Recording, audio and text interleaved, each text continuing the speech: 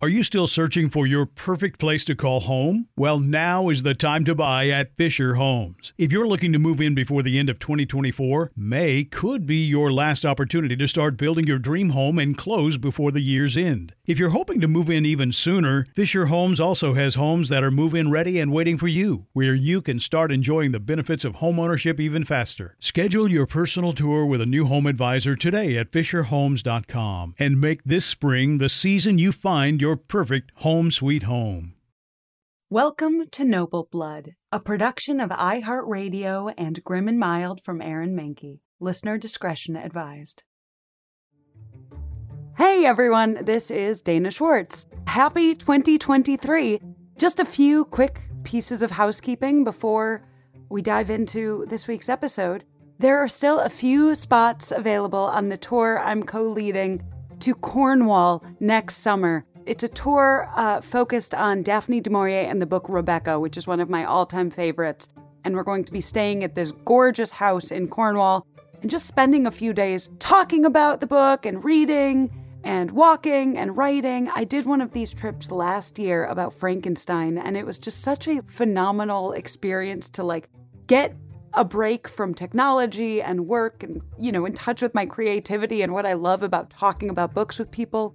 It's just such a phenomenal opportunity. I immediately begged them to let me do another, and so that's how the Rebecca pilgrimage came along. So if it's something you're interested in, the program is called Common Ground. I'll put a link in the bio, but it's just phenomenal. And I think if you listen to this show, you'll get a lot out of the experience. Also, my novel, Immortality, A Love Story, comes out February. And I know this is the most annoying thing in the world, but publishers just tell me as an author, pre-orders are the most important thing that books need.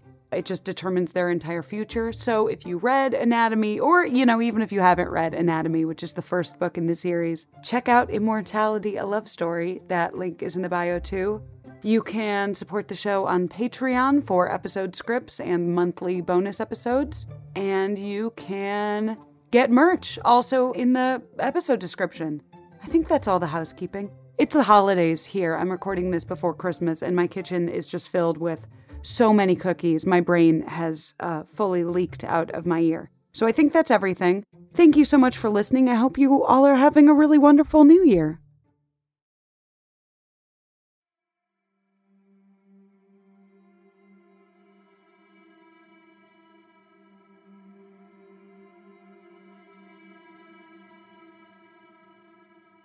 On the southern tip of England, the small county town of Lewes in East Sussex sits with its charming antique shop-lined streets and variety of local medieval architecture at a population of just under 18,000. I once took a train out of there. It was lovely. On an average day, the sleepy English hamlet welcomes the occasional tourist, those catching a train to London like me, or those hoping to catch a glimpse of any of Lewes's numerous historical sites, like Lewes Castle, or, for the more royally inclined, the Anne of Cleves house, which, though she never technically lived in, was given to her in the settlement following her divorce from Henry VIII. But every year, come November 5th, Lewes finds its usually empty streets suddenly overflowing with a sense of restless anticipation as the population skyrockets from 18,000 to upwards of 60,000 people.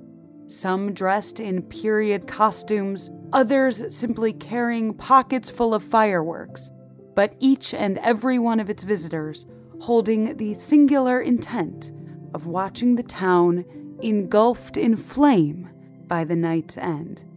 Though I feel it is important to note the sudden influx of people are not attempting to set fire to the city itself, but rather watch as revelers race barrels of tar down the high street, then turn various parade floats into effigies, all before gathering to witness the main attraction, the attraction for which the night is named, the lighting of the legendary bonfire.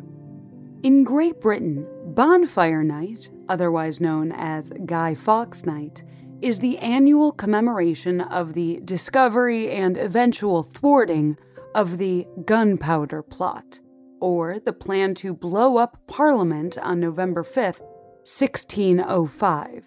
If you are a UK listener, you likely grew up hearing all about Guy Fawkes and his co-conspirators' failed plot to essentially overthrow the Protestant-led crown and establish a reigning British Catholic government in its stead.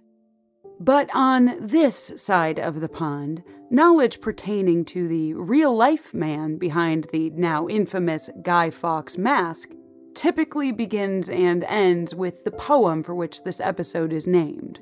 Remember, remember, the 5th of November, the Gunpowder Treason and Plot, which really only came into general public consciousness following the release of the graphic novel and subsequent anarchy-fueled film, V for Vendetta.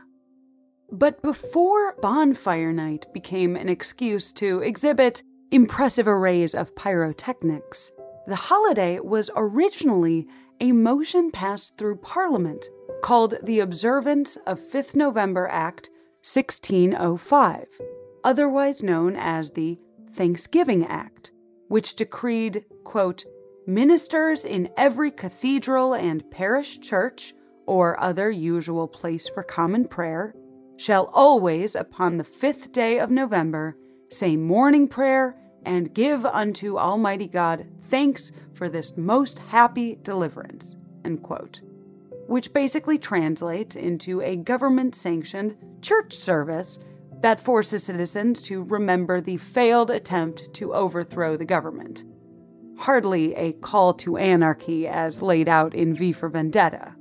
But V for Vendetta aside, the festivities that have been taking place in Lewis on November 5th every year don't exactly scream government-sanctioned day of prayer and remembrance either. Though burning in effigy of Guy Fawkes and throwing firecrackers at a man dressed as the Pope are, while arguably problematic in their own right, admittedly somewhat on brand for the occasion, having parade goers dressed in costumes running the gambit from British suffragists to frankly racist portrayals of Native Americans and Zulu warriors make it clear that somewhere in the last 400 years, celebrations of the holiday seem to have lost the, pardon my pun, plot. Even outside some of the questionable traditions the current form of the holiday holds, between the pro-anarchy sentiments of V for Vendetta and the growing popularity of the Guy Fawkes mask's use in popular culture, particularly on the internet, it seems as if the words, "Remember, remember the 5th of November," have almost begun to take on a meaning of their own, one that glorifies rebellion in general rather than in a way attached to one specific, very Catholic plot.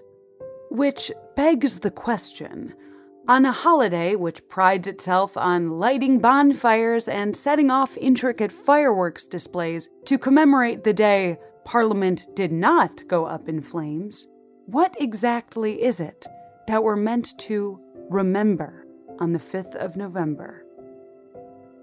I'm Dana Schwartz, and this is Noble Blood.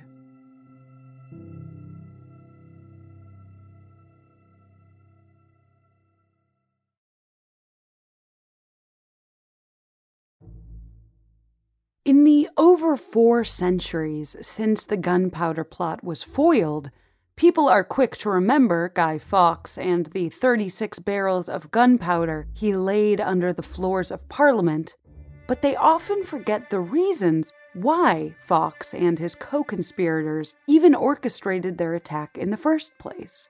So, in that vein, we need to take a step back from the failed plot in 1605 and instead look to the events that would eventually inspire their inception, the first of which took place in 1527, when King Henry VIII sought permission from the Pope to annul his marriage from his first wife so he could pursue the woman who would become his second wife, Anne Boleyn. The Pope's ultimate refusal to grant King Henry's annulment would go on to act as the catalyst for the Protestant Reformation in England, or King Henry VIII's decision to leave the Catholic Church and attempt to convert the whole of England to Protestantism and declare himself supreme head of the Church of England. Now, obviously, the Protestant Reformation and the subsequent decades and centuries of strife between British Catholics and Protestants is not something I can feasibly cover in the brief time we have today in this episode, in which it's backstory. But for the sake of this episode, you should know that just over 30 years after that, when King Henry VIII's daughter, Queen Elizabeth, ascended to the throne in 1558, she was still very much actively dealing with the repercussions of her father's actions. Elizabeth was fresh off the heels of her Catholic half-sister, Mary Tudor's reign. Elizabeth sought to reinstate the Church of England that their father had established, and she had to take decisive action to denounce all of the crown's ties to the Roman Catholic Church. This took the form of what we now call the Elizabethan settlement, which in broad terms essentially made Protestantism the official religion of England, with no room for arguments. Of course, it wasn't that simple. Queen Elizabeth may have been the governor of the Church of England, not the head, as her father had been, because, she was a woman. But even she couldn't just snap her fingers and will Catholicism out of Great Britain. For the largely uneducated lower classes in England, the loss of a religion that heavily relied on a working knowledge of Latin was not sorely missed, especially considering the substantial fines that were now enacted should they decide not to attend the mandatory Protestant church services every Sunday. And after over a decade of back and forth between Protestant versus Catholic rulers since the death of Henry VIII, following the rules laid out by the Church of England and not the Pope was a sure way to prove their loyalty to the Queen Elizabeth I. However, as you may have guessed, there were also those less than thrilled with the new, let's say, changes in management. In spite of the fines and possible jail time, even death, that might have awaited those unwilling to convert to Protestantism, there still remained a subsection of mostly upper-class citizens who firmly held on to their ties to the Catholic Church. They were called recusants, and following Pope Pius V's papal bull excommunicating Queen Elizabeth from the Catholic Church in 1570, recusants were essentially given free rein to disregard any of her laws, or, depending on one's interpretation of the Pope's words, even kill the, quote, pretended Queen of England. And though the bull gave recusants the green light to continue their now technically illegal religious practices in England, the bull's language also carried something ominous in it for Catholics. The threat was simple. Should they obey any laws presented by the pretended Queen of England, they too would face the same excommunication and therefore damnation that their queen had. And so, stuck between treason and a hard place, recusants were forced to stay out of the crown's line of fire enough to continue practicing Catholicism, but not so much as to be misconstrued as obeying the laws set forth by England's pretended queen. Just a casual, decades-long stroll along a razor-sharp knife's edge. No big deal. At least until March 1603, when the British Crown could no longer afford to ignore the imminent change that had long threatened to crest over the horizon. After 44 years on the throne, a now 69-year-old Queen Elizabeth was succumbing to what would be her final bout of sickness before her reign would come to its inevitable end.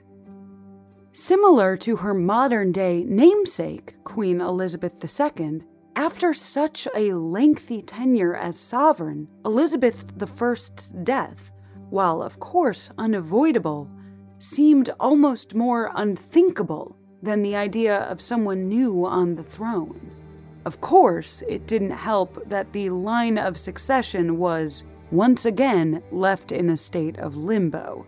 The famed Virgin Queen obviously had no heirs for which to leave the throne, and even speculating as to who would succeed Elizabeth had led one prominent Puritan leader to be imprisoned in the Tower of London in 1593 until he died 3 years later for treason. When Elizabeth finally lay on her deathbed in 1603, it seemed as if she was no closer to naming her successor. Elizabeth's reticence to officially name her successor was no doubt partially informed by the inevitable repercussions the choice would have on the state of the Church of England after her death, which is why it came as somewhat of a shock that following her death, March 24, 1603, it was confirmed that King James VI of Scotland, son of the infamous Catholic martyr Mary, Queen of Scots, had officially been given the title King James I of England. For the recusants, news of King James's ascension to the English throne was a welcome beacon of hope after over 40 years of persecution at the hands of Protestant Queen Elizabeth. British Catholics believed James would show practicing Catholics more leniency than his predecessor, and in the beginning, it seemed like their hopes weren't unwarranted. The execution of Catholic priests had become something of a common practice, but a letter written by King James records him wishing for their exile as an alternative, with him stating, quote, "I would be glad to have both their heads and their bodies separated from this whole island and transported beyond seas," unquote. And while the keeping of heads attached to bodies is no doubt a heartwarming sentiment, sentiments alone do little to stop the harsh realities of religious persecution.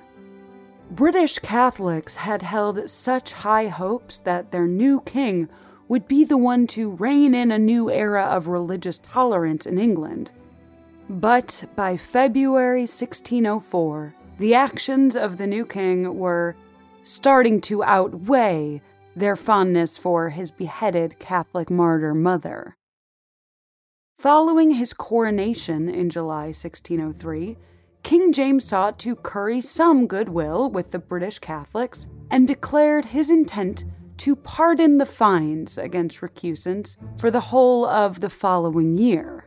But after only a few short months, in late February 1604, King James made a public declaration of his, quote, utter detestation of Catholicism, which was quickly followed up with the repeal of his order to pardon recusant fines. After almost half a century bearing the brunt of religious persecution in Great Britain, recusants did not take kindly to having the carrot of religious tolerance King James had so lackadaisically waved in front of their cage suddenly ripped away. Arguably worse than the strict ordinances enacted by Queen Elizabeth I, British Catholics felt betrayed by King James, a figurehead they had, after so long without, deemed worthy enough of putting hope into. In the wake of their new king's deception, most recusants simply went back to practicing in secret, accepting the loss for what it was. But on the night of May 20th, 1604, a group of men, decidedly not in this majority, sat at a small table at London's Duck and Drake Inn, finally desperate enough to take matters into their own hands. Now, contrary to popular belief, Guy Fawkes was not the sole perpetrator or even the leader of the gunpowder plot.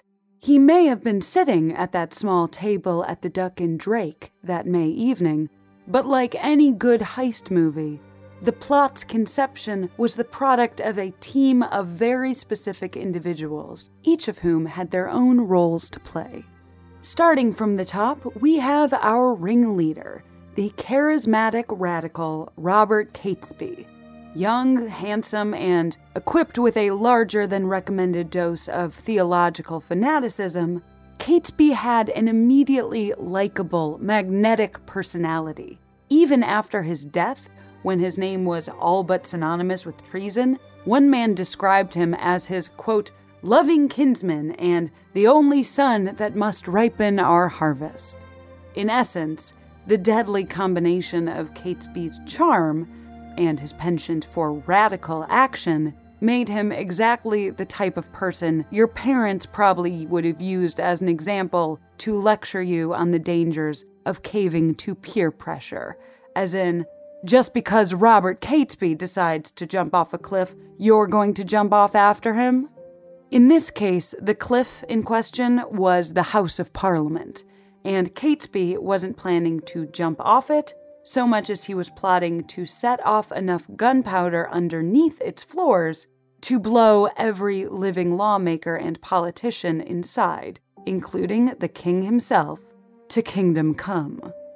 And between Catesby's beguiling charisma and the sense of poetic justice in taking the lives of the lawmakers responsible for their suffering in the very place the laws against them were made, it didn't take much for other men to jump after him off the metaphorical cliff. Sitting next to the fearless leader was a man who would come to be known as his second in command, Catesby's cousin, Thomas Wintour. Wintour would first hear of Catesby's plans in February 1604, upon a visit to his cousin's house in Lambeth, where he, Wintour, would stumble into a meeting with yet another person who ended up at the Duck and Drake that May, a renowned swordsman named Jack Wright. But when Catesby first relayed the plan to his cousin, Wintour was not so quick to fawn over the idea of drastic action. Rightfully so, Wintour feared the negative repercussions that would no doubt plague English Catholics should the plot fail. If life for recusants was already a minefield of fines and warrants for arrest, what would their lives look like should the, quote, stroke at the root that Wintour characterized the gunpowder treason as fail? In spite of his initial misgivings, Catesby's tenacity would win out, and within weeks, Wintour would be on a ship to the continent in hopes of recruiting aid from the Spanish to further their Catholic agenda in England. And though Wintour's request for support from Spain would ultimately be shot down, the trip had the unintended consequence of introducing Catesby's second-in-command to none other than the fourth man at the Duck and Drake that evening, the gunpowder plot's inevitable poster boy, Guy Fawkes. Guy, or as he was better known back then, Guido Fawkes, was perhaps the least connected to the actual plot itself, but that hardly means his role was inconsequential. In the heist movie adaptation, Fawkes would be the quiet, unassuming man in the back who, when questioned about his involvement, would suddenly open his jacket to reveal pockets lined with grenades, machine guns, and enough ammo to take down a small army. In short, Guy Fawkes was the firepower, a role born out of years as a soldier fighting for Catholic interests abroad. Unsurprisingly, unlike Wintour, Fawkes had little to no qualms with the violent action set forth by Catesby. In fact, he, like the final man at the Duck and Drake that evening, was ready to take drastic action for the sake of Catholic life in Great Britain. The fifth and final seat at the inn was taken by a gentleman named Thomas Percy. Percy found his way to the table through his connections to Catesby and Wright, but it would be his connections to the Earl of Northumberland that would make him indispensable to the gunpowder conspirators. He, like Fawkes, was tired of waiting for the lives of British Catholics to improve on goodwill alone. Upon sitting down with the 4 other men that evening, Percy's first words to the group took the form of a simple question. "Shall we always, gentlemen, talk and never do anything?"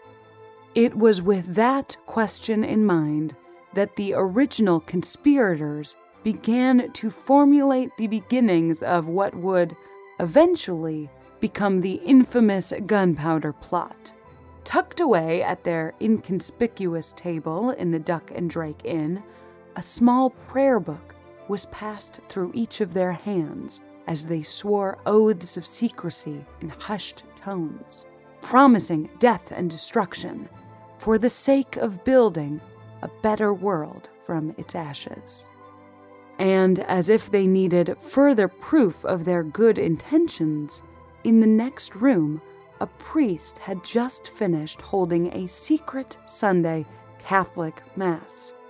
So, with their secret plot for the greater good woven intricately between them, together the 5 men took the sacrament of Holy Communion, a sure sign that God Himself was blessing the violent means by which they sought to achieve their righteous ends, especially as Catesby rationalized his plot to kill all the government leaders in Parliament, saying, quote, "Perchance God hath designed that place for their punishment."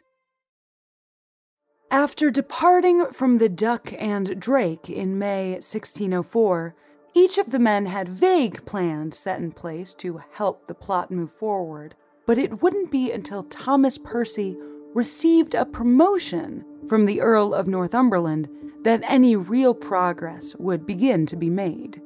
In June 1604, Percy was given the title Gentleman Pensioner, which essentially made him one of about 50 bodyguards for the Earl of Northumberland. More importantly, though, this new position gave Percy an excuse to find permanent lodging in London and thereby secure a base of operations for the gunpowder conspirators. As Catesby continued to recruit more recusants to their cause, Percy made the first steps toward planting boots on the ground by hiring Guy Fawkes as a servant under the alias John Johnson, which frankly sounds like a name made up under duress, then one carefully chosen to help conceal the identity of a man attempting to carry out a government coup, but I digress. With John Johnson under the employ of Thomas Percy, in March 1605, enough funds were finally pulled together for the group to lease out a storage space close to Percy's London home, a storage space which just so happened to lay directly beneath the Palace of Westminster. Now, the idea of a private citizen being able to gain access to a storage space so close to a government building, let alone the House of Parliament, might seem peculiar by today's standards, but in 1605, the Palace of Westminster was by no means the space we associate it with today. Back then, the building was an assortment of private apartments, taverns, and other businesses that all coexisted within walking distance of each other. So while the idea of renting out a storage space underneath Parliament might seem completely infeasible today, in 1605, it was likely costly, but not impossible. And so, with the cellar secured, the definitely not suspicious at all servant John Johnson then spent the following months sourcing gunpowder to fill the storage space, and by the end of July 1605, he had managed to gather 36 barrels of explosive ammunition and hidden it discreetly under piles of firewood, more than enough to, if not blow the roof off Parliament, then at least condemn everyone inside to a fiery grave. Initially, Parliament was set to go back in session in late July, but an outbreak of the plague set back the date to the 5th of November, at which point the gunpowder conspirators could do nothing more but sit and wait for their plan to finally come to fruition. Come October, the final pieces of the plot had fallen into place. The plan was simple. On November 5th, Guy Fawkes would light the fuse to set off the 36 barrels of gunpowder beneath Parliament, then flee to the continent to alert the Catholic leaders in Europe to the success of their coup. Meanwhile, Catesby and his followers would begin a rebellion in the Midlands with the purpose of capturing King James's daughter, Elizabeth, who they would then make the new Catholic leader of England. After over a year and a half of planning, the gunpowder plot was just days away from forever altering the lives of English Catholics across the country, altering history forever. That is, until the night of October 26th, when, unbeknownst to Catesby, a mysterious figure moved swiftly through London streets with a letter burning a hole in his pocket.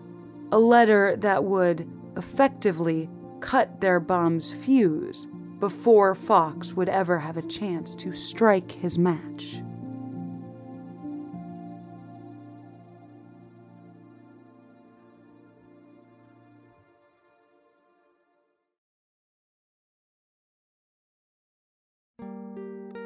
That's the end of part 1 of our 2-part series on the gunpowder plot, but stick around after a brief sponsor break to hear about how the legacy of Guy Fawkes still affects us today.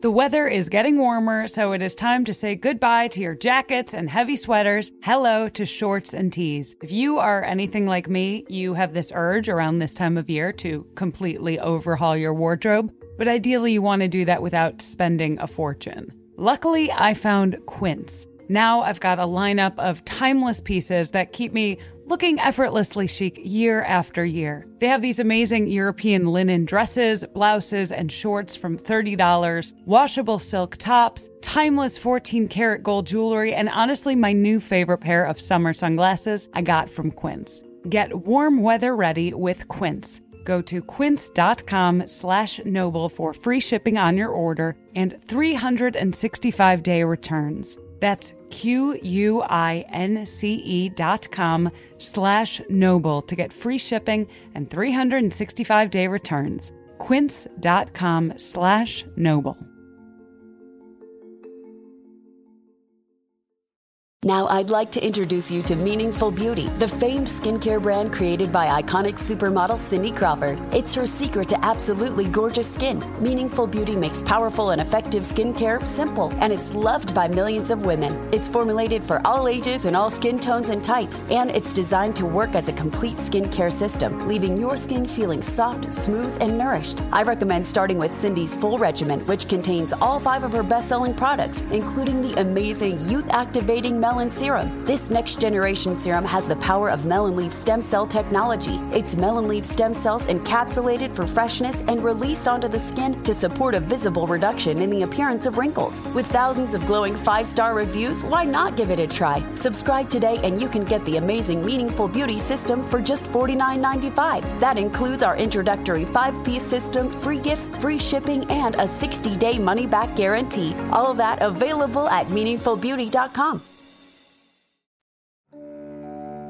Language, like history, has the unique ability to appear as if it's set in stone, even though it's perpetually in a state of flux.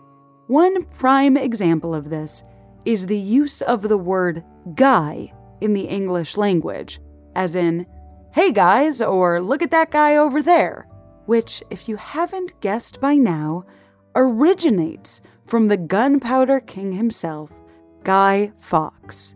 Today, the term guy is more synonymous with man, or in the case of guys, a group of gender-neutral people at large.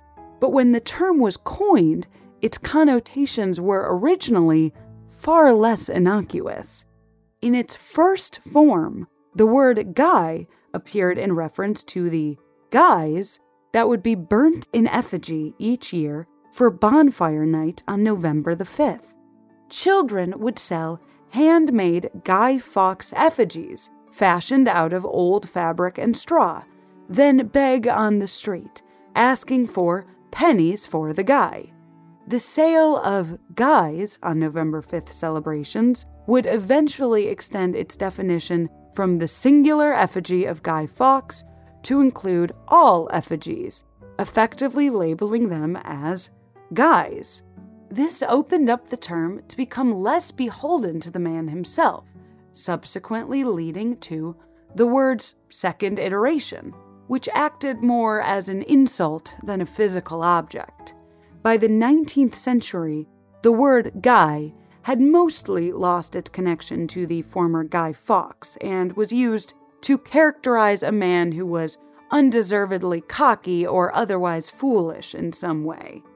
Eventually, the term's negative connotations would fade, and the 20th century would give birth to the term guy as the general male descriptor we know today.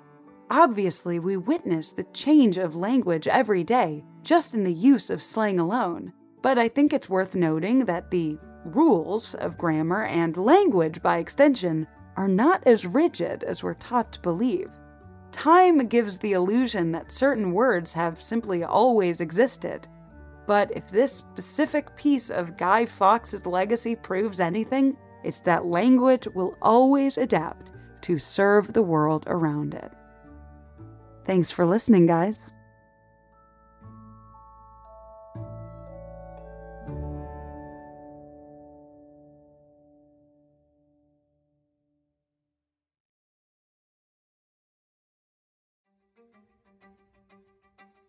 Noble Blood is a production of iHeartRadio and Grim and Mild from Aaron Mahnke. Noble Blood is hosted by me, Dana Schwartz. Additional writing and researching done by Hannah Johnston, Hannah Zwick, Mira Hayward, Courtney Sender, and Lori Goodman. The show is produced by Rima Il-Kayali, with supervising producer Josh Thane and executive producers Aaron Mahnke, Alex Williams, and Matt Frederick. For more podcasts from iHeartRadio, visit the iHeartRadio app, Apple Podcasts, or wherever you listen to your favorite shows.